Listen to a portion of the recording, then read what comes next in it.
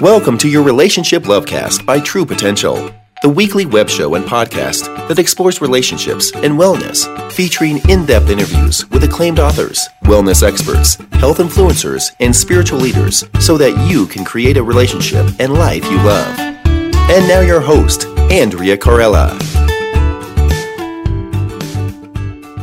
Welcome back. I'm Andrea Corella, and this is episode 7 of your Relationship Lovecast. Today, I will be exploring how generous you are in your relationship. So, I have a question for you. How generous are you with your partner? Are you more of a giver or more of a taker? After reading an article in the New York Times that suggests that generosity is one of the main factors, I repeat, one of the main factors in a happy marriage, I was really inspired to cover this topic today and share the findings with you. Now, researchers from the University of Virginia's Marriage Project studied the role of generosity in the marriages of 2,870 men and women. And as you all know, typically in relationships, there are general tasks and responsibilities that exist, such as chores and childcare and dealing with the laundry and the dishes and preparing meals and so on. However, in this study, generosity was going above and beyond what was expected and involved conscious loving instead. And what conscious loving is the virtue of giving good things to one's spouse freely and abundantly without expecting anything in return. And in this study, participants were asked 4 key questions, and I'm going to ask you the same 4 key questions about how often they behaved generously towards their partner. So, for example, how often do you affirm your partner? How often do you perform small acts of kindness for your partner, like making him or her coffee in the morning, or writing a cute note in your lunch, or taking the car in for a tune-up without even being asked? How often do you forgive him or her for their shortcomings? And lastly, how often do you express respect and admiration for your partner? Now, what they discovered in this study is that couples who reported a higher level of generosity in their relationship also reported being very happy in their relationship. And the benefits of generosity were significantly noticeable in couples with children. So for those of you that are on the call with children, answering these questions and starting to reflect on things that you can do to make those answers yes will significantly enhance and expand the happiness that you experience in your relationship and in your home life altogether. Although sexual intimacy, commitment, and communication are very important in romantic relationships, which is something that we all love and enjoy, actually performing random acts and simple acts of kindness or showing affection and admiration towards your partner was a significant factor in the level of satisfaction in relationships. Now, despite it being difficult to be generous sometimes in those moments, and I can attest to this myself when I'm in conflict or have been in a disagreement with my significant other, in those moments, sometimes it can be very difficult when your ego is hurt or you're upset to demonstrate these acts of kindness or affirmations or respect and forgiveness. But according to John Gottman's theory, he says that successful couples say or do 5 positive things for every negative interaction, for each negative interaction. So the ratio is 5 positives for every 1 negative. And I'd like you to think about in your own relationship, what does your ratio look like? Is it 5-1? Is it 10-1? Is it 1-1? And think about how you can make that ratio higher, because that will significantly impact the level of generosity, success, and joy that you'll experience in your relationship.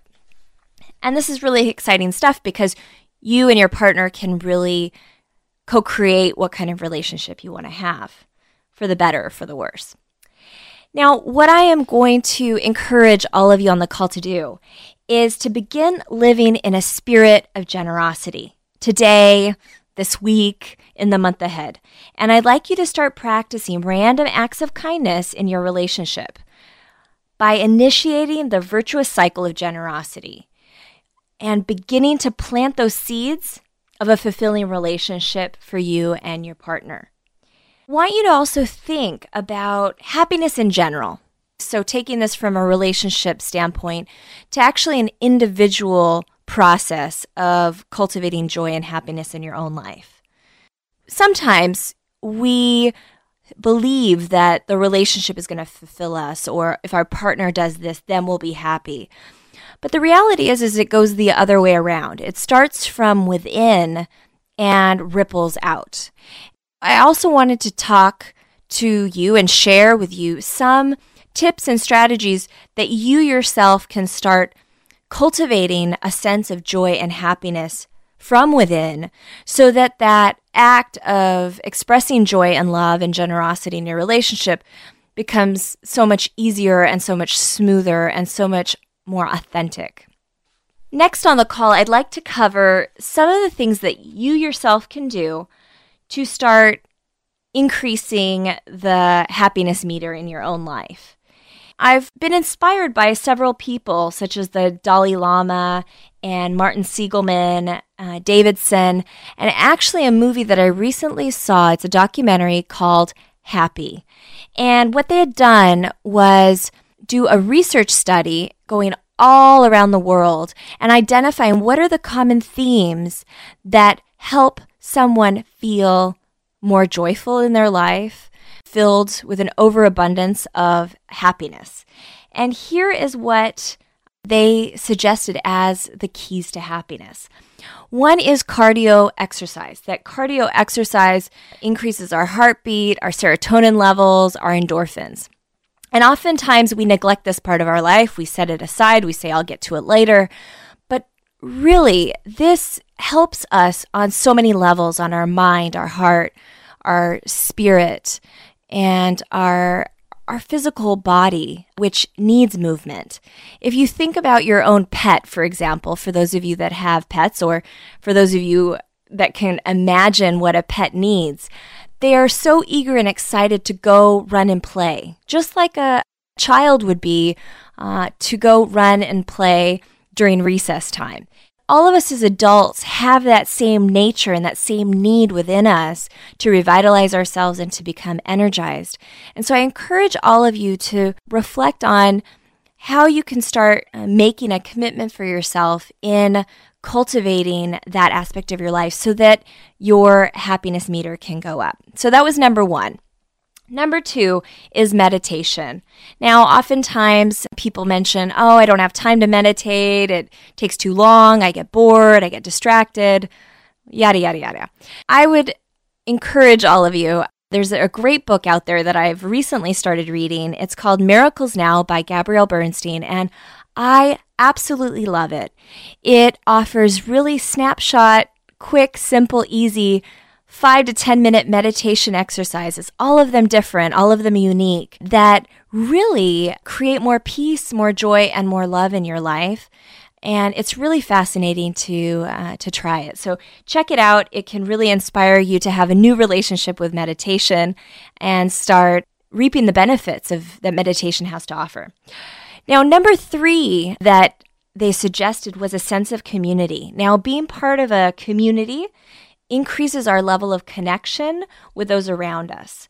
And so I suggest that for those of you that are ready for this aspect of your life to grow, to go out there and volunteer, do social activities, do activities that you enjoy, and really start connecting in those activities or hobbies with like-minded others that have that similar passion. And you'll be surprised that it can lift your spirits.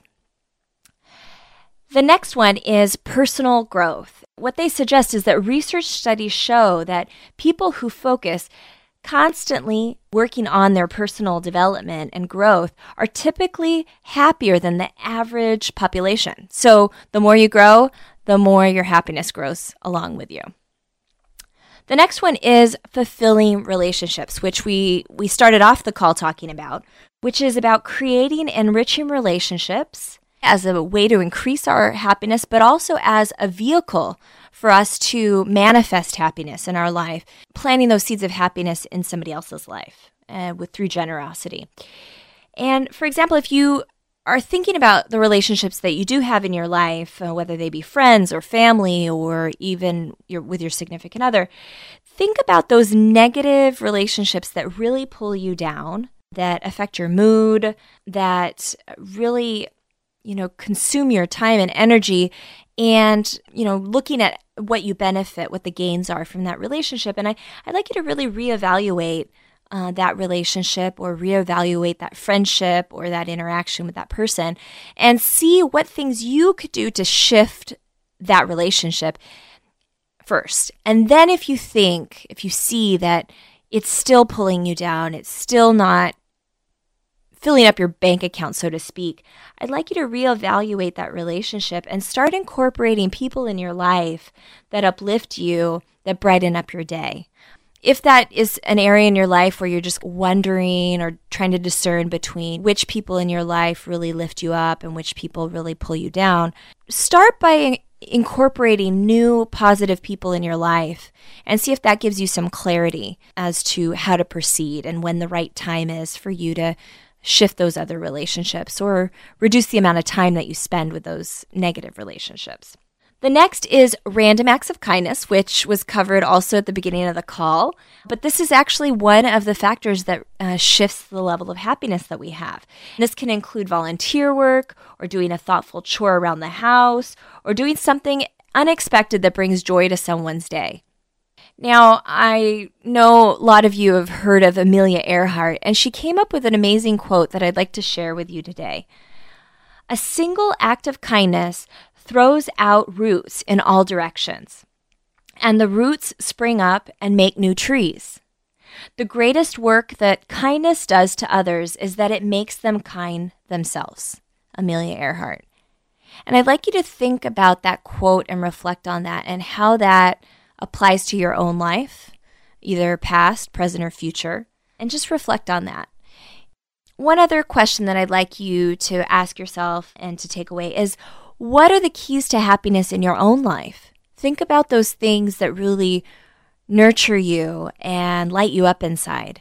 And I'd like you to ask yourself, how often am I doing those activities or participating in those acts? And how can I increase that area of my life? If any of the suggestions on the call spoke to you or you'd like to implement them, I really encourage you to do so. And I'd like you to even reflect on what the consequences for that in your relationship, in your life, and how you are personally being part of creating more happiness in your life. So I really am excited for some future episodes that we have coming up. We have some wellness experts, sex experts, and health experts that are coming your way in the next week and weeks ahead. So definitely reflect on what we talked about today and take that into your relationship and see what magic you can create in the relationships that you are in and with the partner that you love. Have a great day. Thank you. Thanks for listening to Lovecast by True Potential at www.truepotentialcounseling.com.